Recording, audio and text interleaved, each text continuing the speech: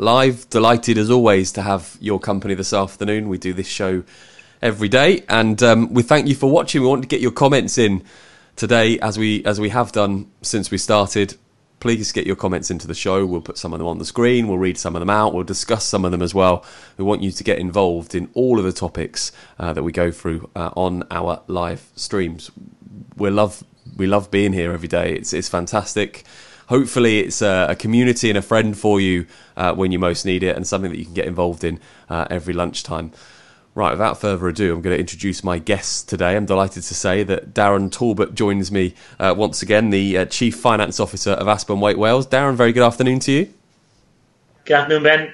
Yeah, delighted to have you on the show. We've also got Rob Hook, who is the Sales Director for Aspen Waite. He's joining us on the phone. Good afternoon to you, Rob. Hi, Ben. Hi, Darren. Yeah, lovely to have you on the show as well. We always have so many things to get through in this lunchtime slot. And by the way, if you're listening on the podcast, hello to you. This is available on the iTunes store. It's available on Spotify as a podcast, and you can also subscribe to our YouTube channel. I have to say these things before we start. Subscribe to the YouTube channel, even hit the bell and get notified whenever we go live. So hopefully you've done that. And do tell someone about the show as well. We love bringing new people into the show at lunchtimes with Aspen Waite. Right, let's get into the show today. We've marked a couple of topics that we want to talk about. Firstly, this is such a difficult time, and the focus really on a number of different areas are on leaders, and especially with the news that Boris Johnson's in intensive care, and a lot of talk yesterday, a lot of questions that were asked on the government's press conference were around the idea of leadership. What happens because Boris is not around? Who makes the decisions? Who is leading? And I noticed that a lot of the journalists were really homing in on that. You know, who is the leader? Who is making these decisions and on strategy, because it's such an important time. Darren, I'm going to come to you first on this. It was a valid question, wasn't it, that was getting asked yesterday? Yeah, certainly so. With the times being so difficult, it's going to take strong leaders to take you out of these situations. I think the initial 2 weeks of, I think any good leader is, the rabbit in the headlight syndrome is always going to be there, because we're in unprecedented times. But now is the time for the leaders to step up across business, across politics, and everything else. To support Boris where necessary, and to support firms to support each other, and lead from the front. Because at the end of the day, the government support is there for the time being. But when that goes away, it's going to need really good, strong leaders, good financial stewardship to come out of this situation. Yeah, and Rob, it was something that we spoke about before coming onto the broadcast today, that, strong leaders in a situation like this, what you look for and who is really driving this situation. I guess you could talk about not just the Prime Minister, but people that the chief medical officers, people that are leading it from the medical side, from the global side. It's such an important time. It is, but it's also for businesses right now. And you hear the words unprecedented times, and that's absolutely true. But leaders have to survive and thrive in spite of that. So the generic skill of good leadership is, in essence, this is where we currently are, this is where we want to be, and this is how we're going to get there. Those are the three component parts. So leadership is all about envisaging what the future will look like. That's what it's really got to be focusing on, even though we know we're in unprecedented times. Yeah, and that a very good point that you made there. We touched upon leadership on a global level, and we look at, when we talk about leaders in this context at the moment, we'd be talking about those people like the chief medical officer, the chief scientific advisor, the prime ministers in different countries. But Rob makes a good point down. Actually, leadership at the moment in business is so important. Who's making those decisions in the business? Who's deciding, as we've talked about many times on this show already, re-strategizing, looking at ways that the business is going to go in a different direction. Yeah, I think so. And we've done this term to death. Working on your business rather than in your business. And just an example this morning, obviously working with the great Mr. Waite. Email from him this morning about taking this time to sort of look at the training exercise in terms of on Zoom. We don't really usually have time to do much of the training side of it because we're all so busy. But during this time now, imparting that knowledge from the leaders down to the teams to make sure that they become the next leaders and the next great people within a business.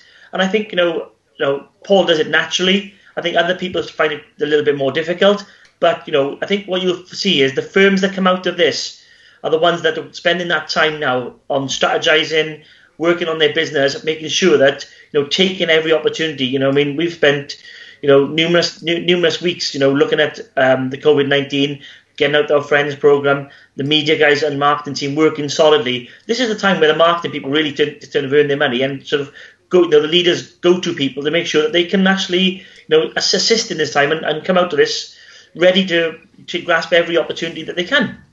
Yeah, it's a real Rob. It's a real tough task right now. If we strip it back to looking, as Darren said, at a business, what sort of qualities would you be looking for in somebody that's going to really lead in a difficult time?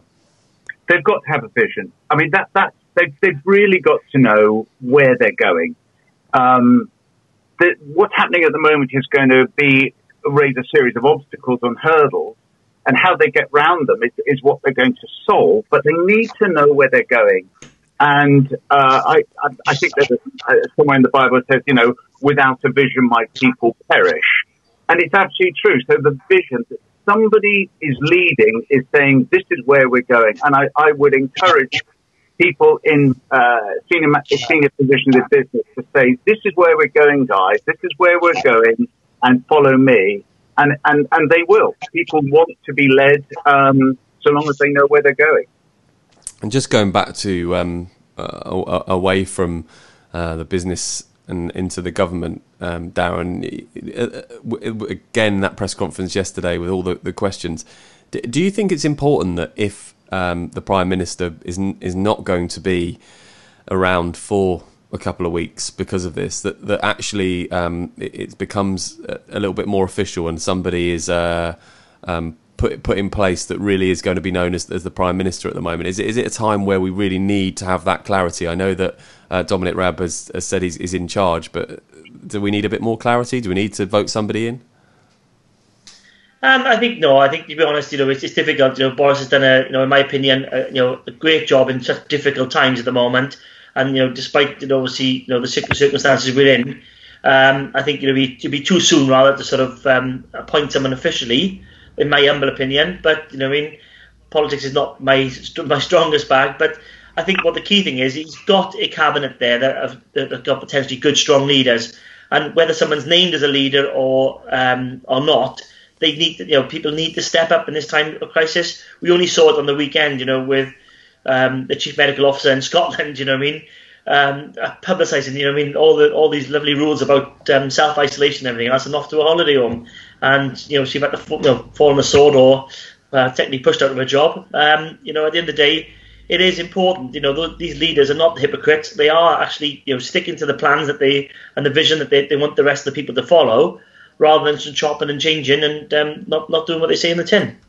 Yeah, it's a really interesting topic, this one of leadership, and not just for individuals, but perhaps, and not just for businesses, but for different functions across the UK. And one of those I'm going to mention is sport at the moment. We were going to delve into a little bit of finance in sport. But this really does go on the back of leadership, because leading by example is one thing that's being said quite a lot at the moment. And football clubs, let's start with football clubs. The way that they have dealt with this situation has been met with mixed reviews. The likes of, I think, Tottenham Hotspur and Liverpool have come in for a lot of grief. And then the other side of the coin is that, players give and clubs give money to charities and all sorts of things. And actually there's going to be a big impact, which we'll come on to talk about, for not just football clubs, but rugby clubs, and there's reasons behind why they're taking these financial decisions. Cash flow will be a massive part of that, and I know, Darren, that you'll be able to talk about that. But if we just look at leading, for example, as a first one, it's so important in the public domain at the moment, and clubs have come in for a real battering over the weekend for leading the wrong way.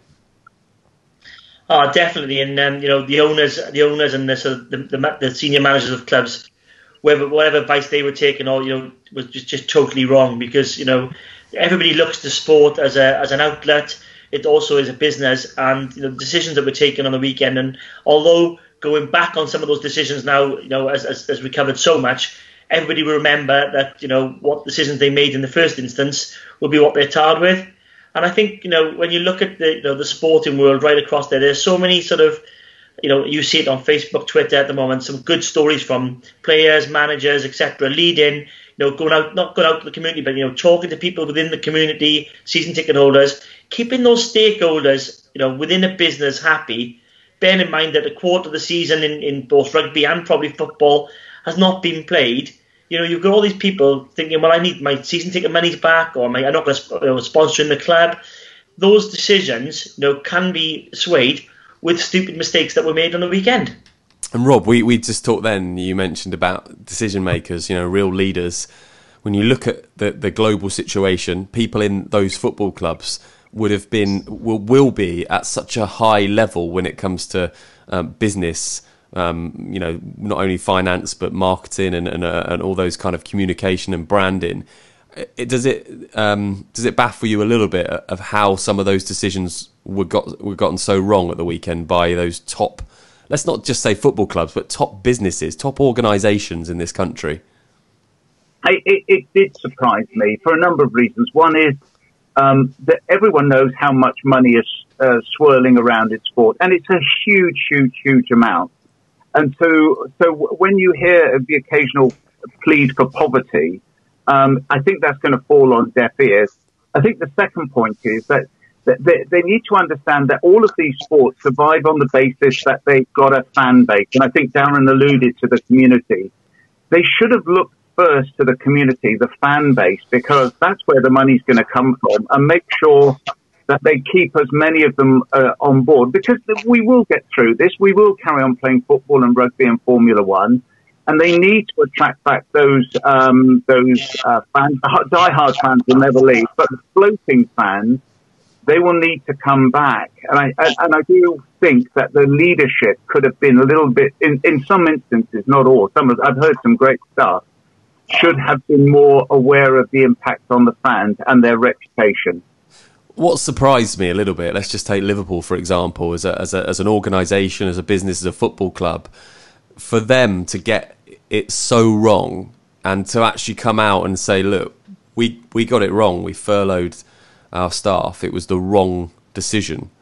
And it still baffles me now. I mean, fair enough, come out and say you got it wrong, but to Darren, to make that decision in the first place, you wonder what kind of processes are in place to think about it if they're going to make a decision, get it so wrong. Yeah, it is a difficult one because you're looking at the business, you're looking at cash flow and everything else, and Liverpool's not a club that really sort of strikes me as a club that's struggling with in terms of cash flow. And every sports business will be different in terms of what they do. And rugby and football, it's the same process that you have to go through. It's all just the relative amounts.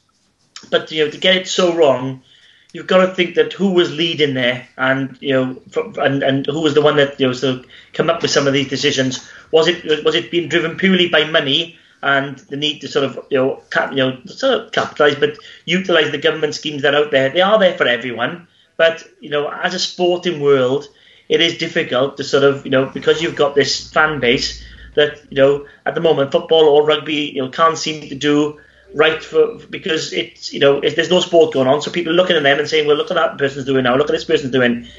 Because they're not watching sport at the moment and everybody's missing it. Yeah, I think it's a really good point, and certainly things have been pointed at Premier League football clubs. We touched on this on the show a couple of days ago. With the wages and everything else. Let's spin it round though and look at it from a purely business point of view. So much criticism from people to the football clubs making the decisions that maybe Tottenham and Liverpool have, and maybe they haven't quite got the same justification.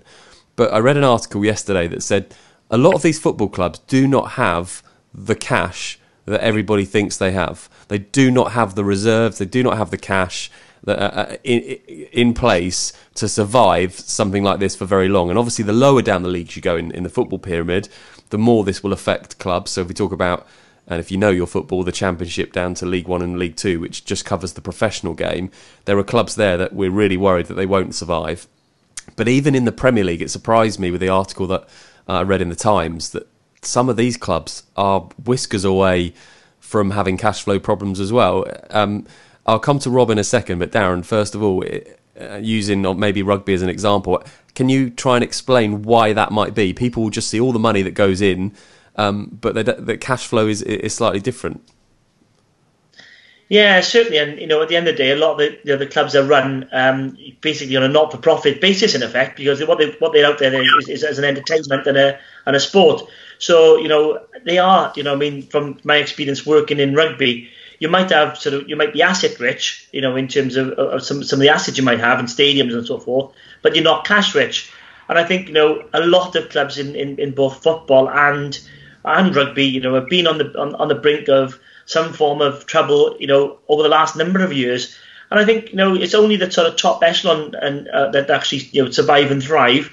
Whereas you look at the sort of the lower league side of it, the community game in Wales, in particular for rugby, is literally, it's on its arse, pardon the pun, because they don't get a huge amount of funding.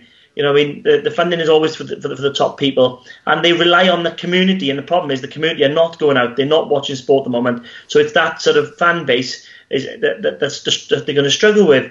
I think the clubs that will do well are the clubs that will manage it well. And I think I'm looking at some of the clubs I work with within Wales and some of the sort of leadership there. Right from the start, the leaders within the senior management team, there's been almost like a sea change in their mentality and outlook. It's right. What can we do here? How can we all help to get through this? And just things like, for example, we know that we got quarter of the season gone, and we were worried about things like season ticket money. And the first thing we looked at was, let's actually start contacting the fan base and explain to them, well, we are missing rugby. Are you in any need as such? And we contacted over 3,000 or 4,000 season ticket members using the senior management team, and people were just pleased to hear from us. They didn't really want to talk about their season ticket refund, or anything like that. They wanted to actually say, can we have a season ticket for next year? Because we know you must be struggling for cash. So a lot of people actually do get it, that the cash is tight. And, it was uplifting and warming that, these people we contacted and follow-up calls with some of the more lonely people we had talked to have been taking place this week. And that's great. But, it's having that sort of vision to sort of say, well, actually, we're not going to launch season tickets now because it could be a bad time, but it may be a good time for people because, I think that some people actually understand that, the sport needs that money. Yeah, it's I'm going to pick up on one of the points that you made there, Darren, and pass it over to Rob. Is we've seen this a lot, and we talked about it in business. The fact that this is going to change businesses forever, because not just because of recovery, but there will be practices that will be put in place, and people have sat down and reviewed their business in a way that they wouldn't have done if coronavirus wouldn't have happened. Are we going to see the same in sport, do you think, Rob, where people maybe financially, from a cash flow point of view, maybe from just a general with the broadcast rights and different things, are actually going to be looking at sport and thinking we need to make a change here because we've realised this is unsustainable if things can happen that affect it? Yeah, and going back to what do we hear about football is players' wages. And when you hear those players' wages, it just beggars belief compared to, some of them are earning 4 or 5 times in a week the average salary. And so it's not unreasonable that people are reluctant to hear the word poverty in when they know that these players are getting the sort of salaries they're getting. So I think they simply have to communicate with the fans what the real issue is. That's where I think I would be going, because they have to overcome the myth that these top players, which they have to pay the salaries. If they want to be winning the Premier, you've got to have the Pogbas of this world and the others. And they are professionals. They're there to make money. They have a limited lifespan, so they've got to earn as much as they can during that period. And I don't blame them for that, but that's the only bit I think that we remember is their salaries. And this row, I guess, as you mentioned, salaries. There's in most of the papers every day you can read about the row between the Premier League and the Football Association, which is the governing body. I'm just trying to put this in terms for anybody who's not a follower of football, because we're talking about this in terms of the coronavirus and in terms of business and managing business. There's discussions between the governing body and the players about a wage reduction of 30%.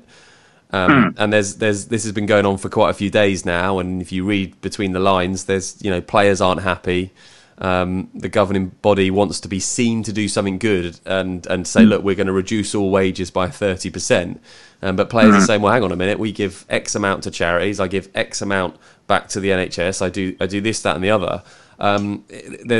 It's a very interesting one, isn't it, to see what comes out of it.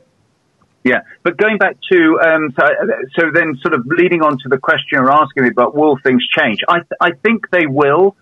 One of the biggest changes, but I don't think this will apply to sport because it simply can't, is that people have got used to working from home.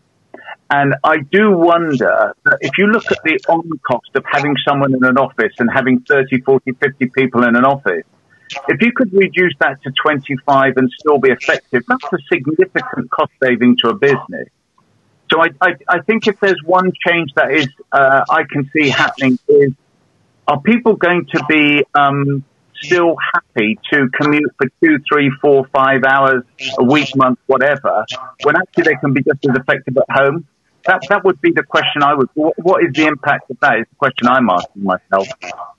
Yeah, it's a very good one, and we actually touched on it, I think, last week, Darren, briefly, just moving away from perhaps sport at the moment. But that is, if you speak to people, one of the biggest things they'll say will be a change in businesses.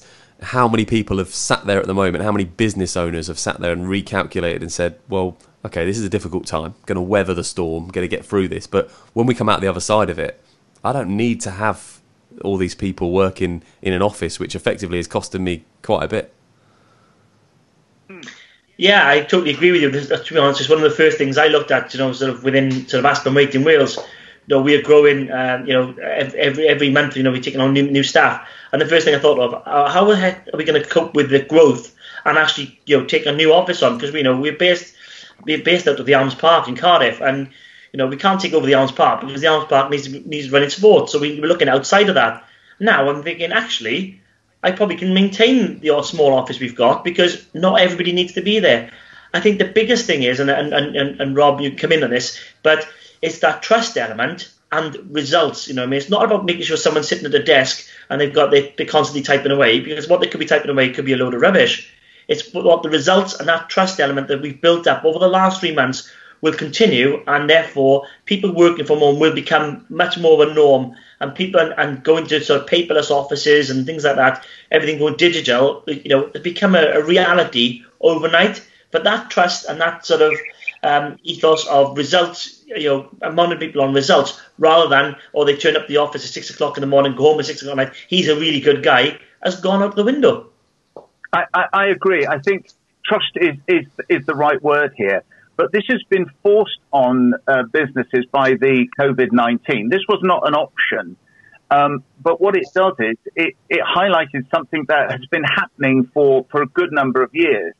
But I take my own experience. If I go back, 10, 15 years, if you said you were working from home, you'd get, jeers of derision saying, oh, I know what you're doing. You're going to do all the lawn and things like that. But when it was forced on people and people got over the first week, a lot of people are saying, I don't have the interruptions, I can get on with my work. I'm actually a lot happier here. So I think that trust has to be built and is being built there, and I agree with you. Yeah, I talked to an IT colleague on Friday. We went one of these Zoom pub quizzes, and the first thing we just talked about was this working from home.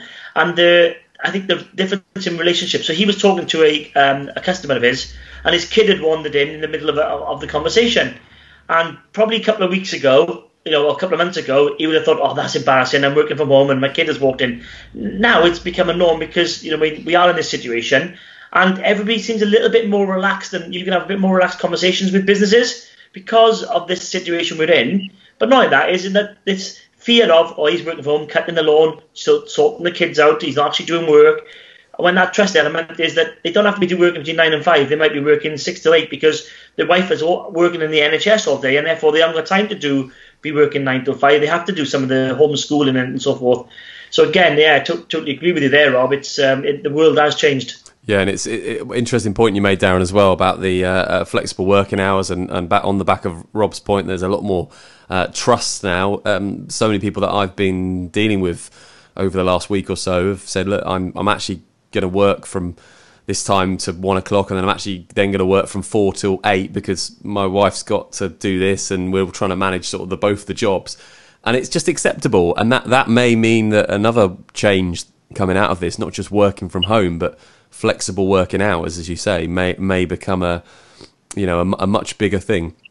And I think people will understand that, working from home, on the back of your point, Rob, is not just about doing the lawn. And certainly if you saw my lawn, you'd know that it isn't. I've got a few problems with it at the moment, with weeds and needing grass seeds down. So if anyone's got any advice on gardening, please put it in the comments, and I'd be delighted to get your advice.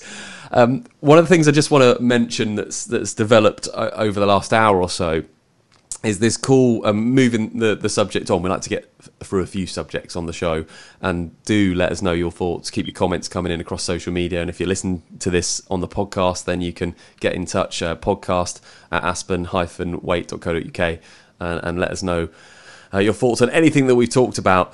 I want to talk just very briefly about an article that's appeared on the BBC News site, which is about regulations being put in place for gambling adverts during the coronavirus. This is something that I noticed across the weekend, that there were quite a few people talking about this. The fact that there is, and I'm quoting here, too much spare time and a lack of distractions during the lockdown, placing people at risk. We talked a little bit about mental health yesterday. So there are all sorts of calls at the moment for the government to look at gambling and how the adverts are being put in place during this, because there are a lot of vulnerable people. The link here, and the reason why I want to talk about this, is we're talking about things that are going to change, and maybe change during this and after it as well. Is it an opportunity perhaps for something like this, not just to get looked at now, but potentially to get looked at for the long term? A lot of gambling adverts on the TV that people have been saying for a long time that there's far too much, and I'm sure everybody knows somebody that's suffered with it.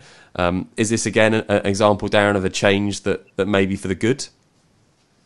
Yeah, I think so. I think the sort of way that sort of social media and all the algorithms that these companies are brilliant at, and we've done R&D claims on this, but you're looking at sort of the vulnerable people at home at the moment.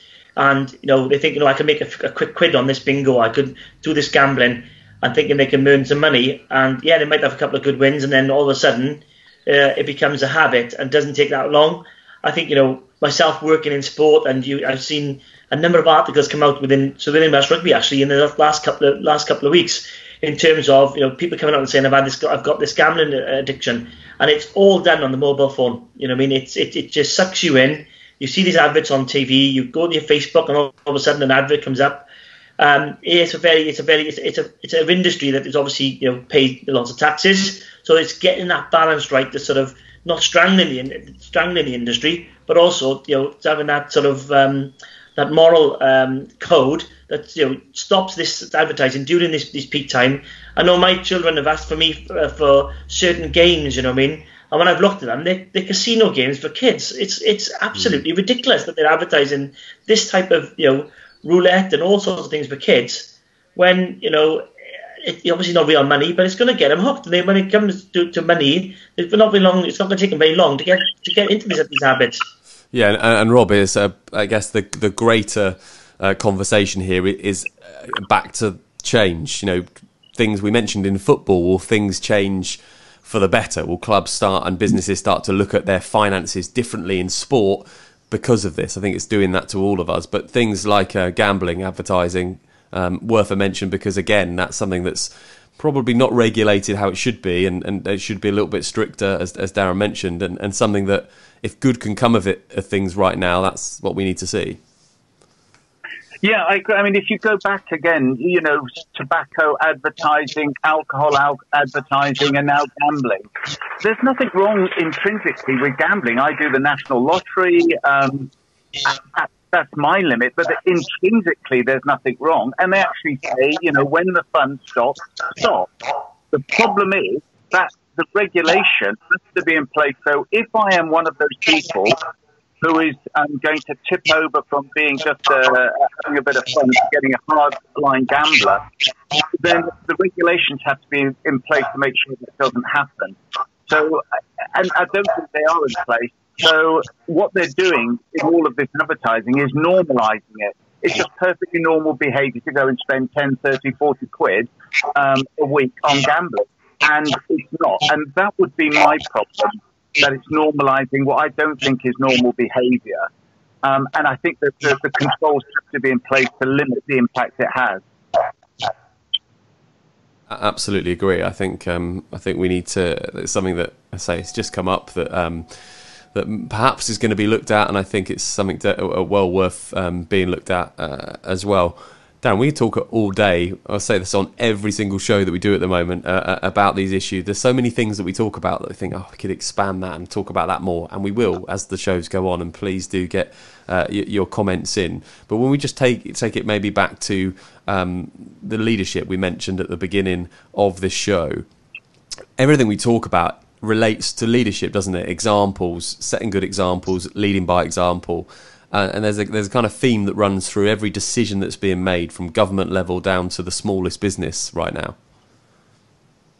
Definitely, I'll give you an example. So, obviously, I work with one of the sort of one of the Welsh rugby clubs in the Pro 14, and one of the things that's come across in the last few weeks is not one single sort of person within finance can get through this alone. And the leadership from the governing body, which is obviously our governing body in Wales, is the Welsh Rugby Union, and working at a collaborative approach by all 4 regional clubs, the head, which is the Welsh Rugby Union, working together to get the best result.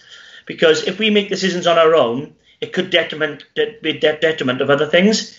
Let's take, for example, we could play a game. We want to play a game in August because it's we think we need the money, and that might generate, I don't know, £20,000. However, if we played a national game, because the stadium holds so many people, and come that craving for sport, we would have earned far more if we released players for an international game. So all these types of conversations are going on, and we're looking at the best possible outcomes rather than doing it in isolation. And I think the collaborative approach with both your governing bodies in sport, but also in business, and the partners you work with. It's got to be everybody trying to come out of this, surviving, and I'm working together in a better way. And I think this tolerance of, whereas before there'd be sort of a bit of brinksmanship and gamesmanship and trying to get one over on each other in business, that seems to have eased off a bit. And actually, let's actually work as a partner and grow together. And that element, I think, is going to be another key change that we're going to see, is people working together, to achieve greater things.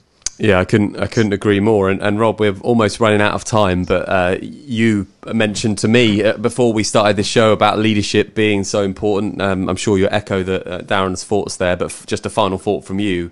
We've talked about everything today, leadership running through it. It just vital, isn't it, at the moment, that we see good people come to fruition? I agree. If I was going to offer any advice, this is what I'd say. Take time out to think. You know your business inside out. You don't need that. Most of the advice you're going to be seeing is generic. Sit down, think through your business and what you want, what's your vision for it. Sort out the vital few that have the biggest impact, the 80-20 rule, and fix those. Don't worry about the fact that it might change in a week or two. We simply don't know that. Fix them today. The biggest, what's the right word here? The thing I hear most people say about poor leadership is too little, too late. So take time out, think through what the problems are, select the vital few, and solve those. That would be my encouragement to leaders in business today. Yeah, plenty of good points on the show. Thank you for watching, contributing, listening. If you're on the podcast, all that remains is to choose the song of the day. When Paul's not here, it kind of falls on me to do it, and I feel such great responsibility because he has such an excellent taste and knowledge in music. that I need to try and follow suit. And he always has such great stories about the songs that he's chosen, like Dream Yesterday and Things Can Only Get Better, and what that meant for him and the company, and such a great song anyway.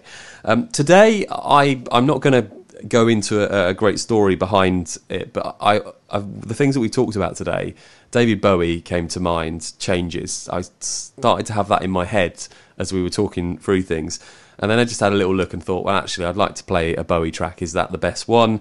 Heroes was almost going to be my choice today, because we all need to be heroes at the moment, from the NHS down to everyone running a small business. And that seemed pretty apt. But I've gone with David Bowie and Starman, just because I think it's such an inspirational song. It's a feel-good song. It makes you feel like something wonderful is around the corner, and that's what I'm going to play today. So if you're listening on the podcast, David Bowie and Starman is the song, and if you're watching on the live stream, then do go and check out the video of that song, or just go on Spotify and have a little play of that and listen after this. Rob, thank you so much for joining us on the phone today. Really enjoyed having you on the show. I know you're going to be back next Wednesday. Rob, thank you for your company. Pleasure. Really enjoyed it. Thank you, Ben. Thank you, Darren. Thanks very much. Yeah, and Darren, of course, as always, you'll be back with us next Wednesday. Thank you for your company as well.